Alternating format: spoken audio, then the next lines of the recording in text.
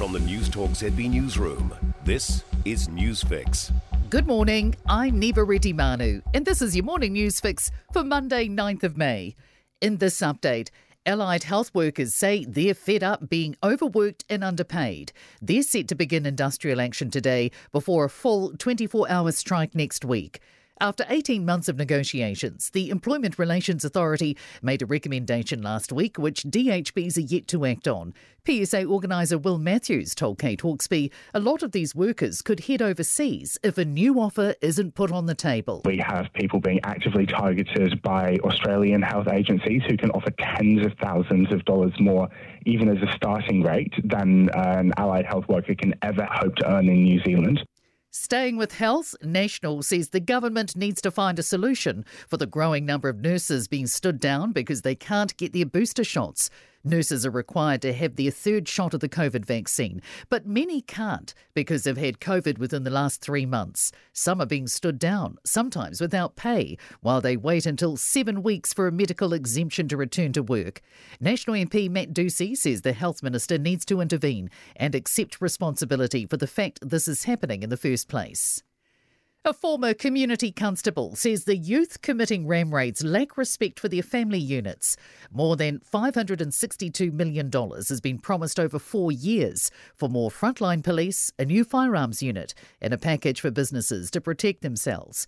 Manukau Ward Councillor Al Filipina says it's a good start and he's looking forward to seeing its implementation. We've seen the disrespect for not only the family unit at a very young age and also to the police and authority. We've seen that happen over many years.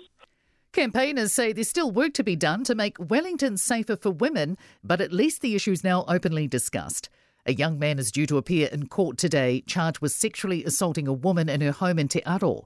Students Ella Lamont and Sophia Harrison went to the Wellington City Council last year, demanding action to improve safety of the city's streets. But a year on, Lamont says the biggest shift has been the way we talk about these experiences. So while we're not seeing a major shift in terms of lower rate, the discussion is way up, which is incredible for even to have it sustained for a year. It's not a complete waste of money. This from Carmel Cepoloni as she defends an almost $1 million bill for virtual job expos run by the Ministry of Social Development.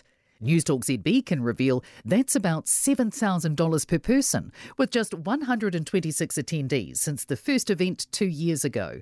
Social Development Minister Cepoloni told political reporter Aaron Darman some of the money's gone into developing new IT. This is something that hasn't actually taken off. However, there are elements of the digital platform that can be used. Seems like an awful lot of money though. It's anything to do with IT is expensive.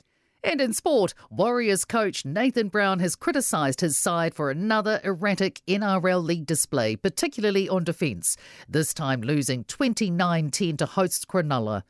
Golfer Ryan Fox has finished in a tie for 8th at the British Masters on the Belfry, 4 shots behind winner Torbjorn Olesen. And Brit Laura Collette has won the badminton horse trials on London 52. Janelle Price on Classic Moe was the best of the New Zealanders in 11th. I'm Neva Retimanu, and that's your latest news fix. We'll be back with the next update at midday from the Newstalk ZB newsroom. For more news, listen to Newstalk ZB live on iHeartRadio.